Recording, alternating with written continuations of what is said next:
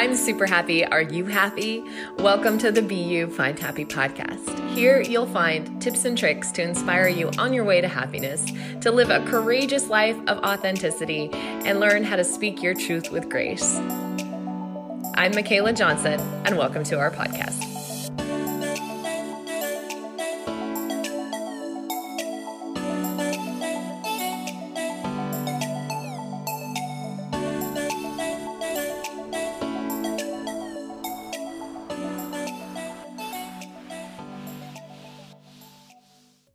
I am so happy that you are here, and I would love for you to take a quick second and click like and hit subscribe.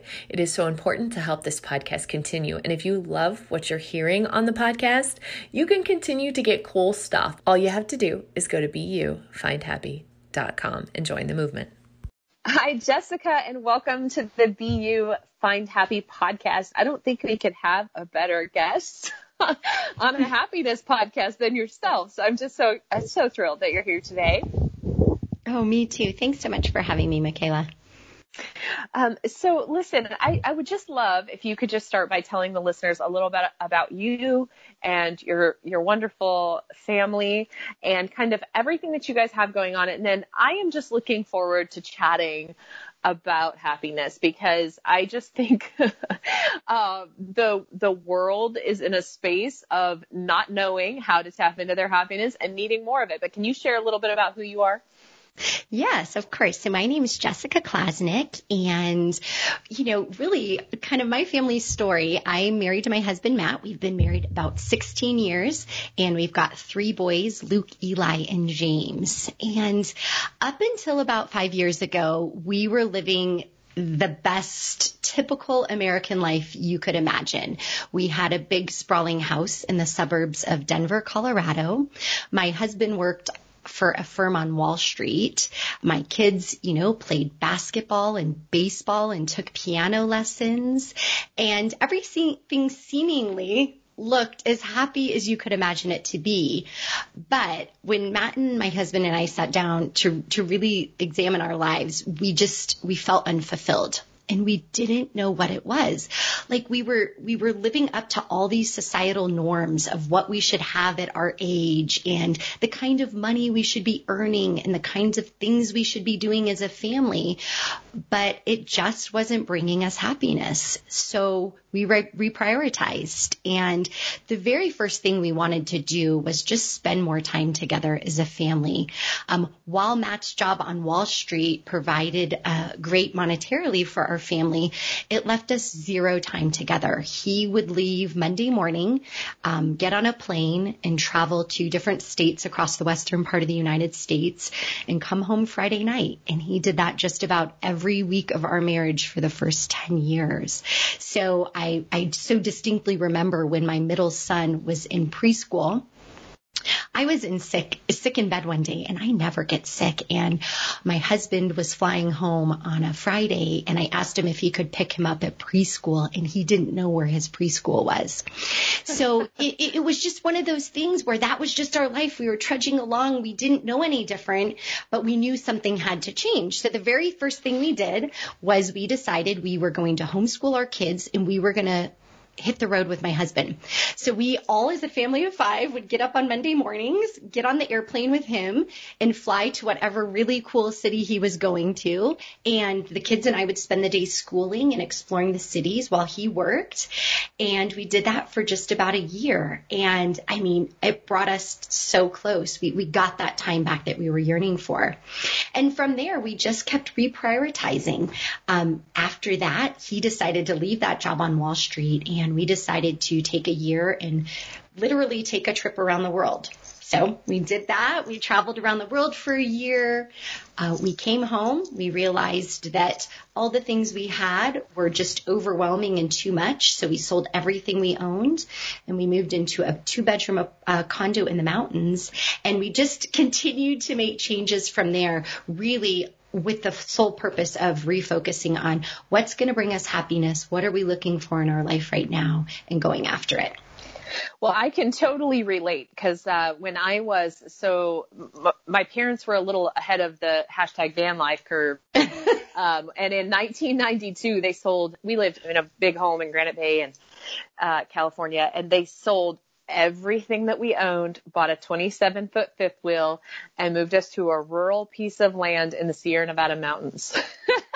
We didn't even have power or a flushing toilet. Yeah. So, I can totally kind of relate. Now, as a child, I did not think it was about finding happiness. Right. And it came full circle in my life to realize, like, truly that is what life's about. And I think that, when did you begin this journey? 2019, 2018?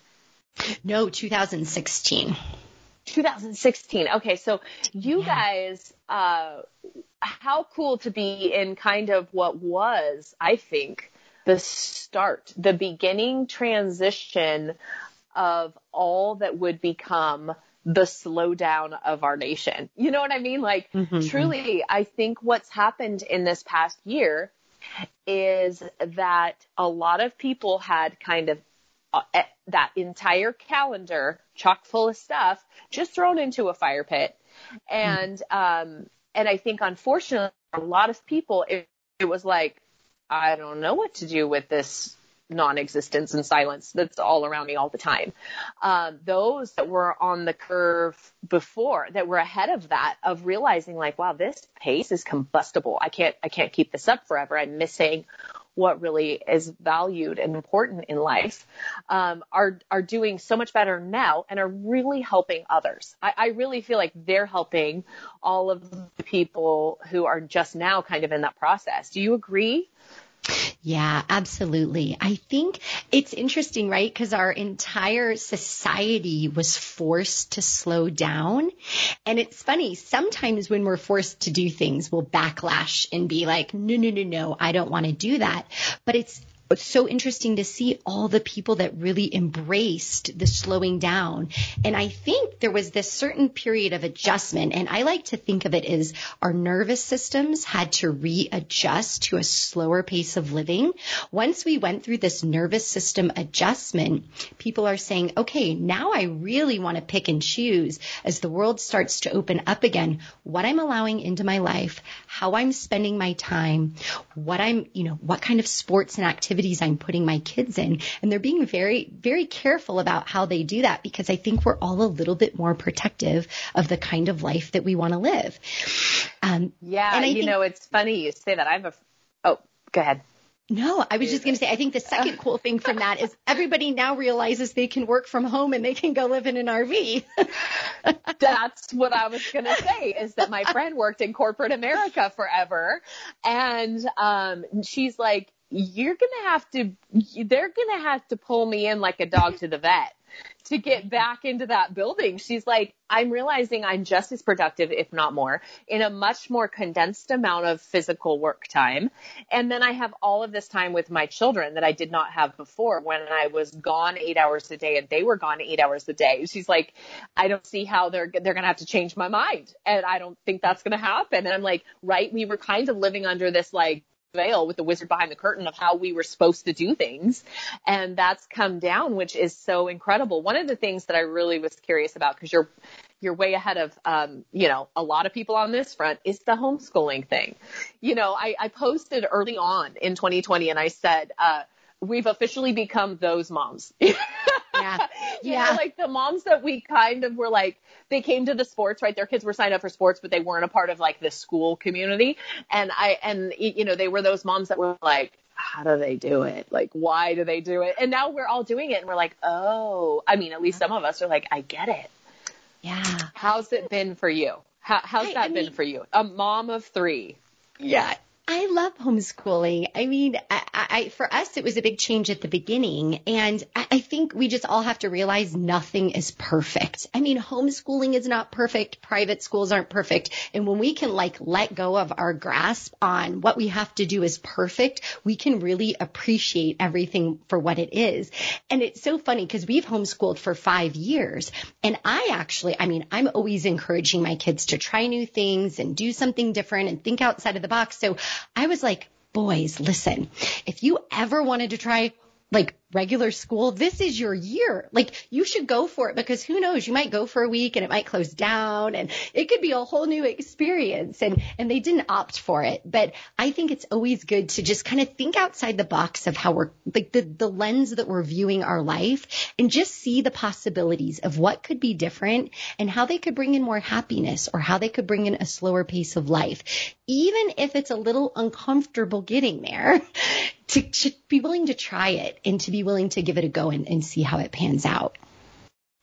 I really like what you said. I think part of the problem was the attachments that we had to expectations or ideas of reality. And I think that when we've let go of those and live more in the flow and live more as a be here now kind of experience. And one of my big mantras this year, and I've posted it multiple times on my social media, is I reserve the right to change my mind when presented with new information. So I'm not going to get stuck feet in the cement on some ideology that I maybe get new information and shift gears and I'm fluid with what I'm learning, and that's what I think the experience of life is about. Yeah, that's the coolest thing about being a human, is we can change our mind on anything at any time. I mean, I could declare something today and change my mind this afternoon. We're allowed. Literally, like, I love peas. Yeah. Also, my husband and I watched The Queen's Gambit on Netflix, and we got a family chessboard and played chess for the first time as an adult yesterday. And I was like, where has this game been my whole life? This is the best thing ever. And I thought chess was like the most boring, like, Haji Faji fart smellery game there ever was. Right. And now all of a sudden you're addicted, right? I'm like, oh my gosh, it is a billion times better than checkers. Checkers is so lame and boring. I mean, it helps that we got this family chess one that has like a little reference card for how everybody moves and stuff. So you like can kind of figure it out. But, yeah, I mean, and it's just so fun too. I think playing games is one of those things that we've seen a lot of influx in general. My family, obviously having grown up with no power and stuff, we played a lot of games. And so it's so neat to see the incorporation and like how my husband has this competitive spirit versus I really don't, unless it's against myself, but he says, yes, you do. It comes up all the time, so it's like, it's fun to just kind of explore that human nature and all that too, which has been really cool. Yeah. I feel like there's so much to talk about. The both of us are like, at least me. I'm doing it to you. too. But one of the things that I just absolutely love is that your website is recalculating happiness. And I like that because I like it's that the idea that like we don't have to be fixated on a particular, we can constantly be recalculating. For people who are listening that are like, well, that's great. So glad for you that you have achieved happiness. I want to remind everybody listening that one, you've heard me say this time and again on this podcast, happiness is a constant reset. There is always something or someone who is trying to steal it. And part of experiencing happiness is also experiencing the downside. But how would you, Jessica, offer some tips and tricks for people who are coming off the heels of 2020 with whatever that may have looked like for them and are really wanting to recalculate happiness in 21? I think that's such a good question, just because there's so much, emotions are high right now, but there's like a lot of energy flowing through people, right? We've got this real downtime where people kind of reevaluated and started adjusting to a new life. But now there's this influx of energy and everybody's like figuring out what they're going to do with it. And I would say that the biggest thing, if you're looking to recalculate your own happiness, is to figure out the priorities in your life that you're missing. What is something that's really important to you that you don't have right now? And then just take one step to go after that. But here's my caveat to that, is if you're going to take that one step, you have to be willing to see that that's not working or that didn't bring you the happiness you thought, and then to take another step or to pivot in a different direction. I think so oftentimes we get fearful that we, want more time with our family. So we decide that we're going to travel with my husband as he's working. And then if that doesn't work out, then what do? Well, we just decide then. We never got to that place until my husband decided to quit his job, but we were open and willing at any time to decide being together as a family was more important than anything else. So we would just pivot and do something else if that wasn't it. So it's really just taking that first step once you figure out what you want. I value everything that you just said. And I like the description of pivoting. And I've heard that term a lot this year. And I just really think that it describes that you don't have to let go of everything, but just shift your perspective a little bit. Just kind of maybe, shift a slightly different direction and see things in a mildly different way. I think when people think about resetting happiness, they think oh, I've got to quit my job and travel the world in a van. And I don't think that's the answer for everybody, right? And I totally agree with you that you can start with these, micro moments of life and go, ooh, that just felt a lot better. Yes. And it could even just be in the relationships around you and how you're communicating with others or anything like that. Adding meditation. I know you were talking at the beginning before we started recording about how you just came off of a meditation and that too, just a few minute meditation a day. And I think that idea often scares people, but it's really just about having that moment of silence to connect with your inner self, I think, more than anything.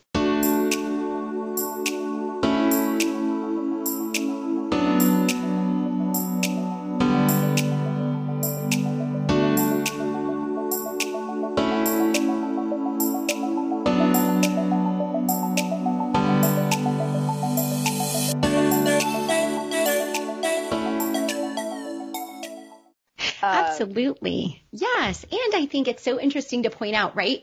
Your end goal is to be happier, but that does not necessarily mean it's going to feel good or be happy along the path to getting there. So when my husband was working on Wall Street, you betcha the day he called his boss and put in his resignation, he felt uncomfortable. He was scared. He questioned if it was the right decision. We sat down to reevaluate if this is for sure what we wanted to do. And then once he did it and we were traveling and we had taken our trip, we knew it was 100% the right decision. But in that moment, that did not feel happy at all. 0% happiness. But we knew the end game was what we were wanting. I love that. This is not once you decide it's all, glory. There's some guts in there too. And there's some downsides. And I think it's beautiful though, because those moments of perseverance is what allows us to really experience the happiness to the full effect. Yes, exactly. And I think too, when we're able to experience that, it just amplifies everything that comes after it. But I think we just have to be aware that we're not going to always feel good when we might be making decisions towards, bringing more happiness into our life. And so once we're aware that it could feel bad and we almost expect it, we don't use it as a clue that, oh, maybe we shouldn't be doing this. Instead, we use it as a clue of, oh, I knew this would feel a little uncomfortable. That's okay. I'm still moving forward. As you were talking about kind of just everything that's going on energetically, my whole thing is it sounds really terrible, but I've been saying vibe up or vibe out. Disperse with that. I can't, and that's not to say I don't, it just for me, I energetically can very easily get sucked into, the funny thing about this is, and people have heard me talk about this on the podcast, but for 2 years ago, I started having these funky heart palpitations. Nobody could figure out. And the long and short of it is that an emergency room doctor, I came in laughing on the stretcher because I had told the EMS, I said, the staff in the ambulance, I said, I can meditate this away. And they're like, yeah, right. And so they hooked me up to that EKG thing, all the 8 little different prongs going on. And I said, okay, just tell me when to start. And I meditated the rest of the ambulance ride. And sure enough, I was like regular normal heartbeat. And so we were all laughing when I got to the emergency room about that. And the emergency room doctor literally came up to me, and nobody would believe it if my mom hadn't been sitting right there. And my mom would have been the first person to like mock me about it too. Right. And he goes, I just think your heart is like energetically tapped into the earth. And I was like, thank you. That is the affirmation that I finally needed. Like, I knew it and I am totally fine. But I had this sense of something big coming. And what's funny is they stopped the end of 2019. And then people have heard, we had a Schumann resonance person on the podcast prior talking about the flatlining of the earth and the heartbeat of the earth and all of that. And so I've been feeling energetically what has been, pending for a long time. And so I'm just to this space of, it's really cool. I have vibed up in such a way that I still very much get caught in this kind of 3-dimensional, vibration that's happening. But I'm also really able to quickly check out of that when I know it's no longer serving me, which has been a really neat space to find myself. And I know I sound totally woo-woo. I mean, what I think so cool about this, right, is coming into this year with all the things that we've gone through, it's like we have these whole new bag of tools that we can use as a society to help us, or that we can pull on when we need. And like meditation is just one of those tools. It doesn't need to be woo-woo. It could just be like something we pull out of our bag and we're like, meditation can help me right now. Or, a nap might be what helps me right now. And we could just start incorporating those into our lives. And like you said, like you can sense things that are happening. That's just something that's going to happen when you meditate a lot.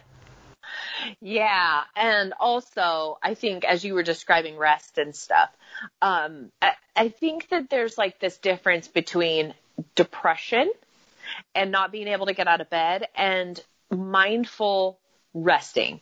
I think sometimes people think when they're in this severe state of depression, like I'm just taking the rest that I need. And that can be risky because it's very different when you go into a space of, I need to lay down and take a little rest because I'm feeling emotionally or physically exhausted. And I've been seeing this a lot with clients in my practice. And I do encourage people that if you are feeling excessively tired, it's a really good time to reach out to friends and family. And try to see if you can discern whether it's exhaustion because you've been working really hard emotionally or physically, or if it's exhaustion because you're just down in the dumps, Yeah, I think that community, we're all seeing how important that is. Like, am I feeling exhausted because I just need contact with someone? I need to hear a voice other than my kids or my husband, or I should phone a friend almost and get on and see if that helps me feel better, or if I should just have permission to lay down and nap for an hour. I love that. I love how you described that. And I think that is exactly where we can encourage people to really tap in, like go within and feel. And it's interesting because I often hear people say, I'm just too exhausted to have a conversation with someone or something like that. And it's like, I can relate to that. I can get that. But what can you do then for yourself? Probably not the television. Sure. Because unless that's probably it's the part Queen's of what's Gambit. contributing. Unless it's the Queen's Gambit. Oh my gosh, that's so good. But the other thing is you were talking about that I was really reflecting on. This has been something that's been coming up for me the last couple of days and in my circles too, is these children, being a mom of 3, for you, these children are really, I think they're the ones suffering the most from everything that's going on. But at the same time, I also feel like they are so incredibly gifted with their natural ability to tap into this kind of space of a mindfulness and how they're feeling and happiness and what they need. And, it's really cool. And it's really important that parents remember that right now we do have an important job ushering in this next generation that's really truly going to be the first rise, I think, of the changes and shifts that are happening. Yes. I mean, 100%. These kids are getting to view just a whole new way of living, a whole new way of learning. They're seeing their parents work in new ways. They're not going to have the same like one-dimensional linear thought forms of, oh, we should, go to high school, then go to college, then get a job, then get a house.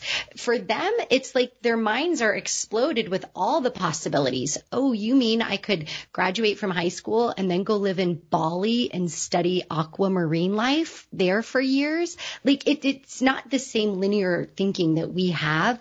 They're going to bring in a whole new era, just like you said. And with that, there's going to be so much creativity and things like our generation isn't going to even understand, but it's really going to change the way the world works. Agreed. And I have actually, really worked on my own narrative, because in the beginning, I was really focused on, they're not going to have the childhood we had. They're not going to get the opportunities we had. They're not going to this. They're not going to that. Oh, these poor kids. And I really worked to shift that mindset and say, they have a whole new world of opportunity that is going to look so much different. And they are here on this earth at this exact time for a reason. They're here to be these beings that are going to experience what they're experiencing and then bring it to the world in a new way. And oh, wow, it is going to be revolutionary. It is going to be profound. And our job as parents is really to hold space for these kiddos as they're maneuvering through this world. But more importantly, too, to allow them to tap into those kind of natural skills that they have. I mean, I remember I was telling a friend this last night when my son was very little, a couple of distinct situations. One, we were walking to the grocery store. I was rushing. I think he was 3 years old. He could, just barely talk. And I, had him by the arm and we're rushing to the grocery store and he goes, Mom, stop. And it was one of those, like, he pulled so hard that I like whipped around kind of thing. Right. And I thought something big was happening, and he goes, smell. And it was just this like awful bush with like a single flower in a parking lot at the grocery store. And I just had this profound moment of, he just asked me to stop and smell the roses. Like, literally. On his level, that bush was so beautiful and so amazing. And why are we rushing right past this thing? Like, slow down, Mom. I feel your energy and this is epic and we need to smell this thing. Right. And if really, I didn't get on my knees and smell a bush in a parking lot of a grocery store, it was just profound wisdom.